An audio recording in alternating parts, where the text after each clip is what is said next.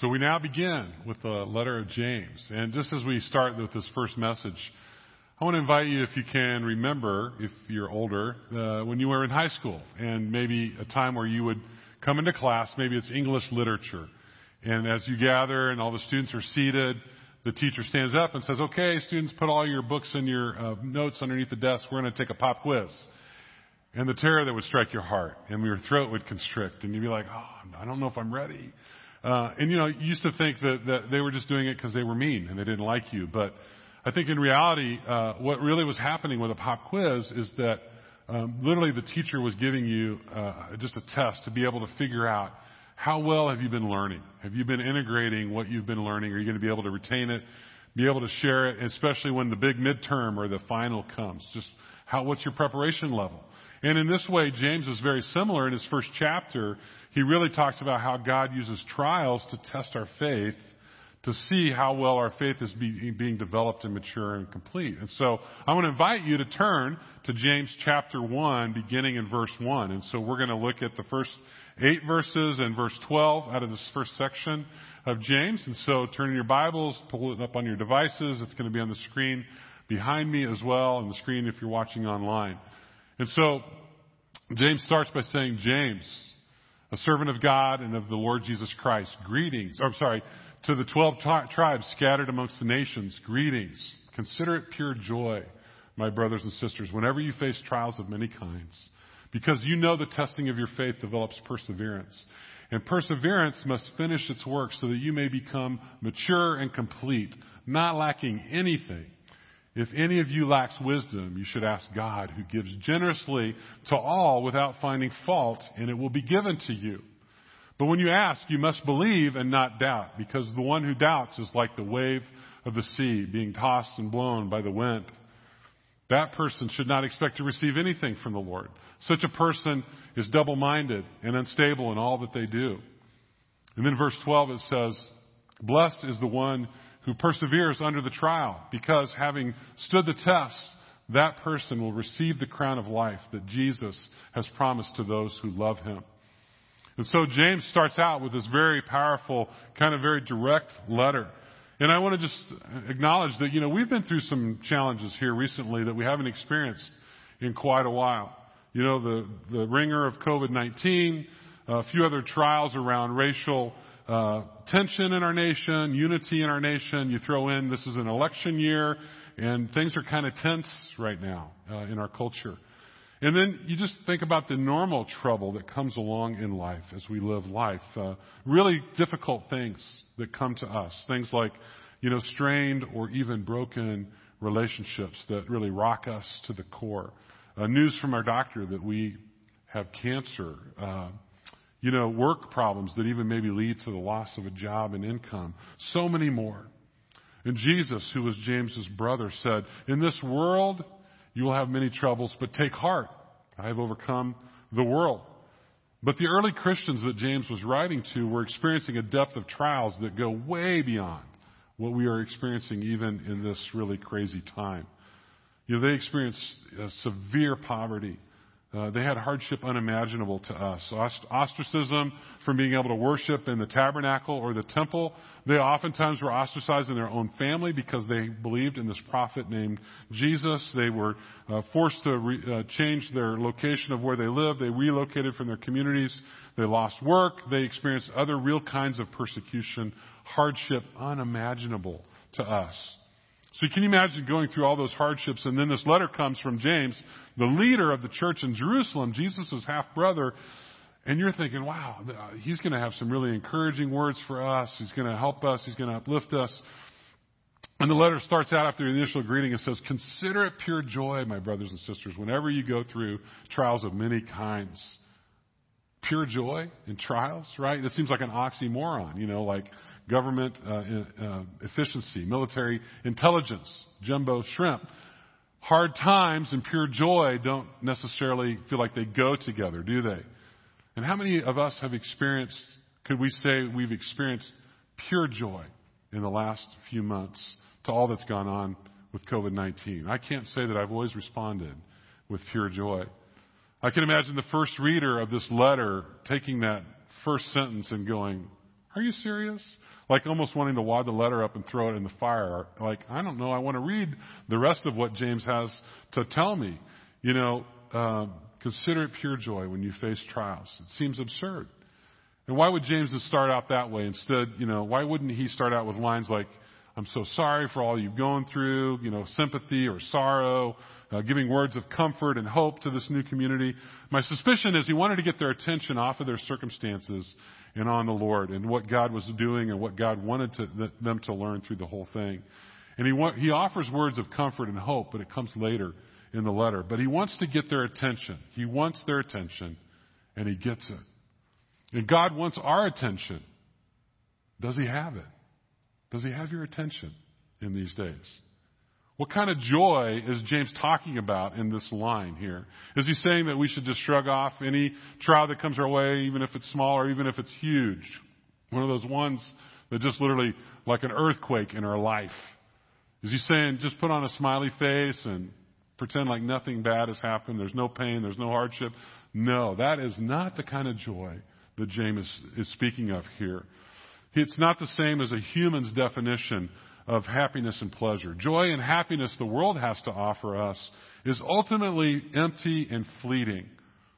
It brings satisfaction in the moment, but lasting joy, true happiness and peace is empty pursuit aside from the joy that God has to offer us.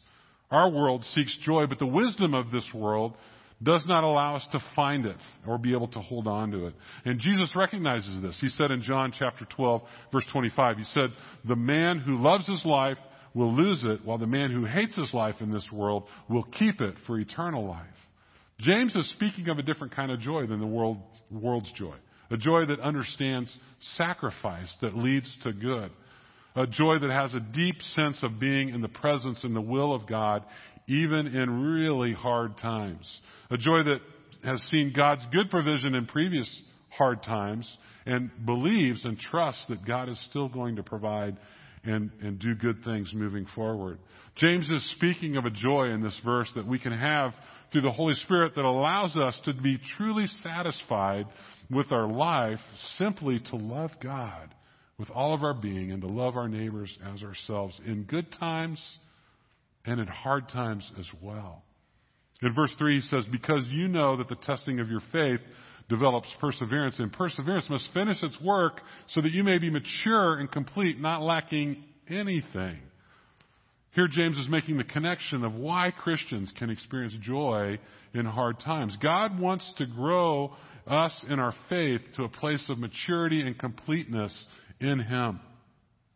These trials that we go through are like pop quizzes that God gives us, in the midst of a journey of transformation to test how mature our faith is. The pop quiz doesn't determine if we pass or we fail. It's not going to determine if we have eternal life or don't have eternal life.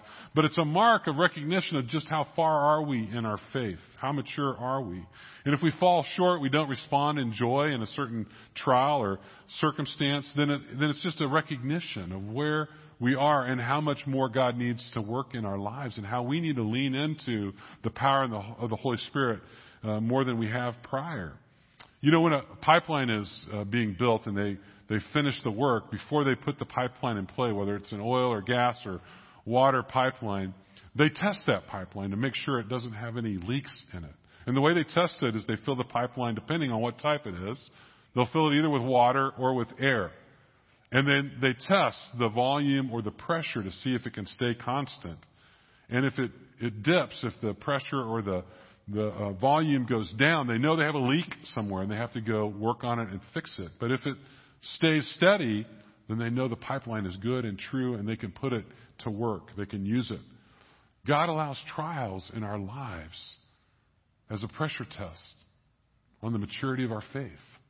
It's one of the ways He helps us to know where are we at in our faith journey. If our joy remains constant, we're producing endurance. We're demonstrating endurance as a sign of trust in the Lord.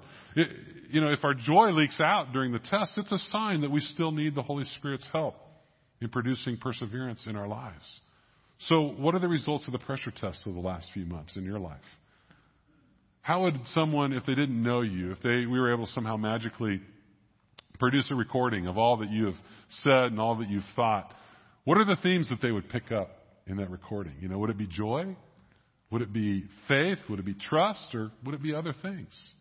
How would they describe your attitude? Would that be joy? Yes? No? Yes, sometimes? No, sometimes? So why do we suffer difficulties? Why does a good God allow suffering? Through this whole book, James is going to be teaching us that God is a generous and a lavish giver, even to the undeserving. But James also points out that God desires that we be developed in Christ-like character within us. God's highest goal in our lifetime isn't to make us happy or to bring pleasure to our lives. God loves us and He forgives us, but He also wants to mature us and grow us. He doesn't want us just to stay here in this place of being young and like a baby. He wants to mature and grow and develop our faith. And we would prefer to take the easy road in that process of becoming Christ-like in our character, right? Who wouldn't sign up for the easy road? But James, just like Jesus, is reminding us that trials help develop perseverance. Do you remember what Jesus told His followers if they want to follow Him, if they want to be His disciples, what they had to do? You must pick up my cross daily and follow me. And I don't think when Jesus was talking about picking up the cross daily and following Him that He was intending an easy road in that journey. Think about God's goal to mature and grow us. When Diane and I became parents, we had a number of couples that were older than us that had gone through that journey of parenting before us who, we thought they've done that pretty well. We're going to listen and pay attention to what they've learned. And one of the things that we picked up from them was just this idea of one of the goals of good parents is to develop their children to a place where as they become adults, they've matured to a place that they're mature and they're functional, that they can live appropriately as adults. What a great idea, right? And so our mentors shared with, when our kids were so young and they were just seemed to adore us and love being around us, that if we stuck with that goal, there were going to come moments that they wouldn't necessarily love and adore us as they got older. That we would ask them to do things that wouldn't necessarily make them feel great about our part with them. And so part of helping our children mature was giving them appropriate responsibilities as they grew older. Like, cleaning the dishes, taking out the trash, cleaning up after the dog, picking up the dog's poop. Some jobs are worse than other jobs, right? So you guys know those kinds of things if you were growing up. And, I had similar kind of responsibilities that my parents gave me when I was growing up. And they would even give me at times special projects, bigger projects, and, as a way to kind of help me get stronger, get better, learn some things through that. And, there were times through all of that I thought my parents were taking advantage of me. In my undeveloped brain, I thought that they had free labor. And, I wasn't thinking about all the food that I ate and all the, the shelter, the clothing, the transportation, and all the other things that they provided for me. I thought sometimes they were taking advantage of me. But one project in particular really stands out to me. When I was in high school, we had a patio, a very large patio in our backyard. And the side closest to the house was sinking, and water was collecting there, and we were getting water in our basement. So my dad decided, let's break that up and get it out of here, and we'll build a deck. And so guess who got to break up all the concrete and haul it all out? I did. That was my job. And so my dad rented a big old jackhammer, and I started using that jackhammer. Let me just tell you, I figured out quickly that road construction was not what I was wanting to do for the rest of my life. That was really hard work. And as I got closer to the house, the concrete got thicker. It was 12 inches deep in some places. It was crazy and really hard work. And I just remember Saturday, I've been working all day. It was Saturday afternoon. I had some friends that came over, said, hey, Wes, we want to go play tennis. Why don't you come with us, take a break, go play some tennis? And I thought, I've been working all day. This has been really hard. I'm going to put the jackhammer down and go play. And so I went and told my dad, and my dad said, no, you're not going to go do that. You're going to finish the job. And the reason he wanted me to finish the job that afternoon is because he wanted the jackhammer back at the rental shop by 5 o'clock because he didn't want to pay 2 days more of rental over the weekend. And so he was very frugal, and I had to keep doing the job. I was mad. I would say that I didn't have pure joy in that moment and thought that this is really a great experience for me. I'm learning something from this. But what I didn't understand is that my dad and my parents were using that project and projects like it to develop personal character traits in me that would help me benefit in the future, right? Parents, we understand this.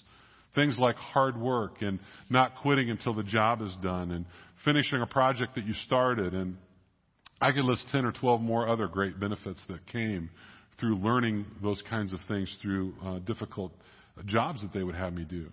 And after I finished everything in that job, I remember my dad sat me down, we had a heart-to-heart, and he kind of told me that he wasn't very appreciative of my attitude. He noticed that my attitude got worse as the job got harder, and especially when I didn't get to go do what my friends wanted me to go do. And he said, listen, the job had to be done. He said, your attitude, it didn't matter if you're going to have a bad attitude or a good attitude, you're going to do the job. And he said, the reality is if you don't learn to have a better attitude in those difficult moments, that will not bode well for you long term into the future.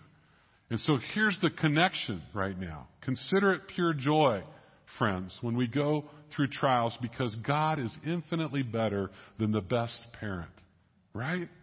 He's developing perseverance in our lives. Let perseverance finish its work so that we may grow in maturity in our faith. The words complete and mature in this passage that James uses here is to be fully human the way that God originally designed us to be in the beginning, in the creation. Before we were stained by sin and rebellion. When God created humankind, He made us in His very image, but as a result of the fall, we endure a quality of existence that is far less than God has intended for us when He created us. It is, if you will, subhuman. That is our current condition without God in our lives.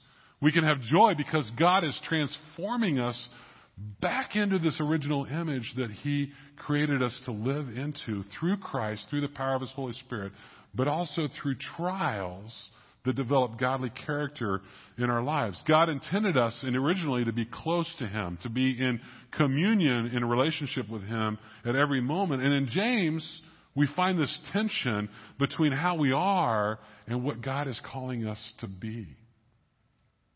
And as human beings, we recognize we're frail, we fail, we are in constant need of God's love, His grace, His care, His forgiveness. And we can take great joy knowing that He's forging Christ-like character in us through the fires of trial. My parents used to live in San Antonio, and we would go visit them at least once a year. And San Antonio is a great place to go visit and a great place for parents to live. We enjoyed it.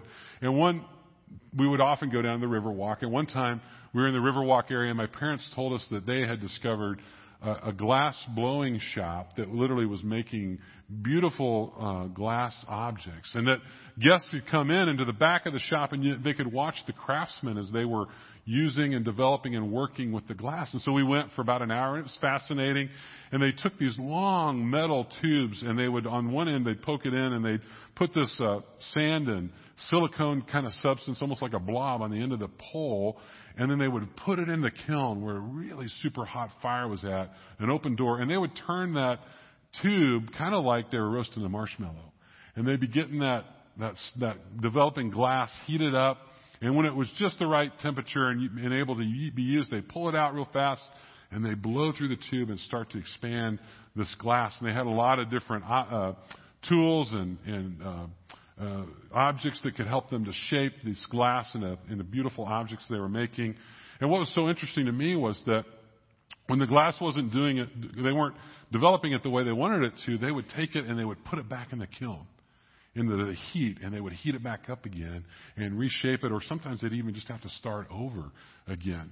And even the glass that was developing appropriately, they would have to at times put it back in, get it heated up, so they could continue shaping it into whatever object they were making. And what was interesting is that they would make similar things like lamp bases or lights or whatever, but no two objects were ever exactly the same. Each had unique shapes and colors and characteristics, but the glass blower didn't stop until it was complete and it had formed something that was beautiful and functional. And God is continually using trials to shape us into His godly character so that we can become complete and mature, designed to fully love Him and to love others and to serve others faithfully. The work of maturing and completion to become perfectly aligned to God's character is impossible in our own effort and our own resources. James goes on to say, if any of you lacks wisdom, you should ask God. Trials either lead us in humility to seek God and to seek His resources. Or trials can lead us in our pride to lean on our own wisdom, our own abilities, and our lack or our small amount of resources that we can have in our life. And he uses the action verb ask in this passage. And here's a place that James emphasizes our faith-taking action. If we lack wisdom, we ask. We ask God. What we as humans are so desperate for is the wisdom of God. And trials are signs that point us to the place where we ask God for His wisdom. This wisdom allows us to endure the trial until we are complete. And this isn't the wisdom of the world. Does anyone feel like in the last few months that you've had all the wisdom that you've needed to understand everything that's been happening and how you should respond as a Christian or as a Christ follower, and how you should act and respond in every situation in a world in crisis? I haven't. James is saying here, if we lack wisdom, we should ask God. And prayer is the vehicle that we seek, and we gain God's wisdom that is different and far better than what the world has to offer. Ole Hosby says this about prayer. He says that prayer is opening the door and allowing God to flood our lives. To pray is nothing more involved than to let Jesus into our needs. To pray is to give Jesus permission to employ His powers in the alleviation of our distress. I love what Isaiah 65:24 says. Before they call, I will answer, and while they are yet speaking, I will hear. And then Psalm 62:1, the psalmist says, my soul finds rest in God alone. I hope you've begun to start engaging in the 40-day prayer journey this last week. If you haven't, it's not too late, right? Jim talked about where you can go find those resources, firstcupstreaming.com, and I've really enjoyed it. I've been following the daily videos. I've been reading the daily themes and the verses. I've been writing just some very short, simple prayers in my prayer journal. And it's really been a blessing. And I feel like God has been speaking to me. And I would encourage you to jump in. It's not too late to get involved. Mark Batterson, who wrote the book that we're kind of using as a guide called Draw the Circle, one of the things he said this week just really hit me. He said, the plans of God are revealed in the presence of God. If we truly want to receive the wisdom of God, we must seek Him purposefully in prayer. In trials, we ask for wisdom in prayer. And trials push us to contemplate Scripture, to seek the Lord in prayer, to seek God's face. And in so doing, the byproduct of our pursuit of God is we become more like God Himself as He reveals His plans and purposes to us. And His love continues to grow in us more and more. And prayer itself is so closely linked in Scripture to this theme of perseverance. Jesus tells stories in the Gospels of people who are persistent in seeking an answer or seeking justice in a situation. And He connects these parables to the discipline of intentionally seeking God in prayer.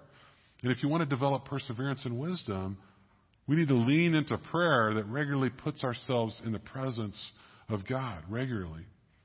James commands us to ask God for wisdom if we're lacking. And God's response to our active asking for wisdom is that He gives generously to all without finding fault, and it will be given to you. James is telling us that our God is so good that He gives generously without hesitation. He's contrasting God's single-hearted devotion and purpose and generosity to a complex nature of the fraudulent schemes by the enemies of God, right? We just finished a sermon series talking about the unseen world and the dark forces that are at play and the way that Satan tries to steal, kill, and destroy. That's his purpose. But God's purpose, and He is single-minded in His lavish generosity. He loves to give. He doesn't take away. He gives what we need and helps us to grow. He's given us His Son. What an incredible gift. Tom Christie last Sunday preached a really great message and reminded us about just this incredible, lavish gift of the Son of God, the Lamb of God, who came to take away the sins of the world. God's given us the gift of His Holy Spirit, His very presence that takes up residence in our lives when we give our life to Christ. And He leads us. He guides us. He's with us. He's showing us what to do and where to go. He tells us in this passage He gives us wisdom generously when we ask Him for it. Not only is our God generous, but He gives without finding fault. He's not looking at us individually, and when you ask or I ask, He's judging whether you're better than I am.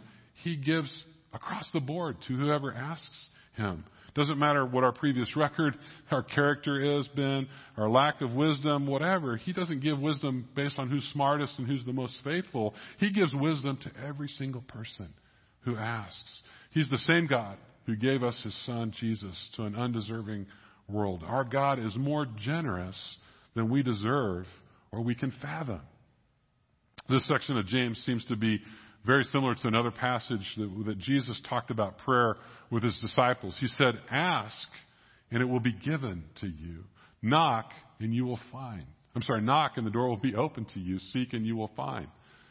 So we're encouraged to seek the Lord, to ask Him. And so if we lack wisdom, we need to act in faith and ask God, trusting that He is generous and faithful. James lets us know that God's going to stay consistently generous. It's His nature. And then James turns his attention back to us, and he calls us to ask without doubting, without waffling back and forth. And James is using the metaphor of a rudderless, powerless ship that's being tossed back and forth in a storm in the waves. And he's alluding to the temptation that we all struggle with at times in our flesh and our spirit, where we oftentimes allow the world to take our attention away from God and put it on things that aren't healthy and helpful. And we tend not to stay strong in our faith. We get our attention drawn away. And so who in the last 4 months hasn't felt like the waves have been kind of tossing us back and forth, right? I mean, think about it. You know, the whole stuff around COVID-19, the order to stay at home. But then, it's okay to get out, but then maybe it's not okay. And how many people you can be around increases and then it decreases. And wear a mask, and now you don't have to wear a mask, and now you have to wear a mask. And the governor decides schools can't start until September 14th, and the state board says, no, the schools can start whenever they want to. And, each individual district is trying to make their own decision. Who can't say that there have been significant waves that have been pushing our culture back and forth over these last few months? And it doesn't look like it's going to end soon. I don't want to be the bearer of bad news, but folks, it looks like we're in this one for a while, okay? The doubt that James is referring to in this passage doesn't mean that we can't ask God tough questions. That's not what he's suggesting. That we can't register our complaints and our concerns or even question what He's up to. We know from reading the Psalms that God values our prayers, authentic, tough prayers, even prayers that are prayers of complaint or questioning. And James is not saying that, he's pointing to not doubting by staying strong in our faith. Continuing to trust that God is working, even if we don't understand what it looks like. And faithful, even when we can't see the purpose initially. James is calling us to have a faith that takes action by actively asking in confidence for God's wisdom. And in verse 8, he describes who's not going to receive God's wisdom. Literally, he tells us. He says there's a person who's double-minded and unstable in their faith. The passage describes a person who's unsettled. It's not able to rest or be comfortable in their faith. And can we admit that at times it's been hard to get settled in this environment, right? Everything's been changing. Everything's kind of back and forth, and our routines don't feel routine any longer. The doubting, the double-minded wavering that James is warning against reminds me of the scene of the disciples in the boat on the Sea of Galilee with Jesus. And Jesus is in the back of the boat sleeping. The big storms comes up, and the disciples get anxious. In fact, they think they're going to die. And Jesus is sleeping like a baby in the back of the boat. And they go back and they wake him up and say, aren't you worried? Aren't you concerned? Can't you help us? And he calms the wind and the waves. And then he admonishes them because he told them their faith was lacking in that moment. The disciples, it was a pop quiz by God. But the disciples realized that they had allowed the circumstances to take their eyes off of God and to forget God's goodness and God's faithfulness and put their eyes on the storm, doubting that God would provide for them. The result was they still needed to develop perseverance in their faith journey. James ends this letter, this section of the letter, with this verse from verse 12. He says, "Blessed is the one who perseveres under the trial, because having stood the test, that person will receive the crown of life that the Lord has promised to those who love him." What a great verse. I mean, That is a powerful verse right there, just to remind us that God has a purpose in the trial and that He's given us a promise that in faith we're going to receive the crown of life. Again, God is good. God is generous, way beyond what we can imagine or what we deserve. And this life, we need to recognize, this life is a series of tests. Some tests, God reveals that our faith is being matured, it's developing. Other tests reveal that we still need God to do some work in our lives, to put us back in the flames, so to speak, so He can build Christ-likeness, make us into this wonderful piece of craftsmanship in Christ Jesus. Do you want to hear some good news about hard times? Even during trials, we can trust that God is good and more generous than we deserve or can imagine. How would you score yourself on your pop quiz of going through a trial? Would you give yourself an A, a C+, a D-? If you're not feeling like you've done very well, don't get discouraged. God is still working in your life to develop perseverance, right? And also, don't forget, God is generous. If we seek Him and we ask, He's going to provide the things that we need in our life. And so I want to encourage you, just as I wrap this up, to think about 2 actions I would like to ask you to take in light of this scripture this morning. First is, if you're needing some wisdom or you're lacking some other godly character or quality in your life, I want to ask you to draw a circle on a piece of paper and just simply write a prayer asking God to help you, to give you what you're lacking, and then spend time seeking Him regularly. I've heard that He's a generous giver, that He will give us the things that we need. And then one way we can counteract doubt when we're in the midst of a trial is to take time and write down all the times that God has brought us through a trial and the ways He's provided for us and strengthened our faith. And I want to encourage you, if you're struggling in doubt, you're kind of wavering, I'd encourage you, go ahead and take time and remember and write down all the ways that God has provided for you, all the ways He's been generous, all the ways He's been gracious. And then once you're done making that list, take time and pray and give Him thanks for everything that's on that list. That's one of the ways we remember when we start to waver and doubt. We remember God's goodness and faithfulness, and we can believe and trust that He's going to be good in this situation. So even during trials, we can trust that God is good and more generous than we deserve or we can fathom. Let's pray. Father, thank You so much for this word that James gives to us. It seems fitting in light of all that we've been through the last few months, but also knowing, even separate from that, life is crazy sometimes, God, and we experience challenges we would never hope for or imagine. And yet, God, we know from this letter that You're at work through all the bad stuff that we're going through. God, that You're developing fruit in our lives that would not be developed without the experience and Your presence and power in our lives. God, we pray that You'd help us to be faithful, to believe, to not doubt, to not waver, God, but to experience the fullness of joy, trusting that, God, that You are good and that You will provide and that You're going to produce fruit in our lives that will be so great because we'll be more like Christ. So, God, even in the tough things, help us to trust You and trust what You're doing in all of it. And we pray this in Christ's name. Amen.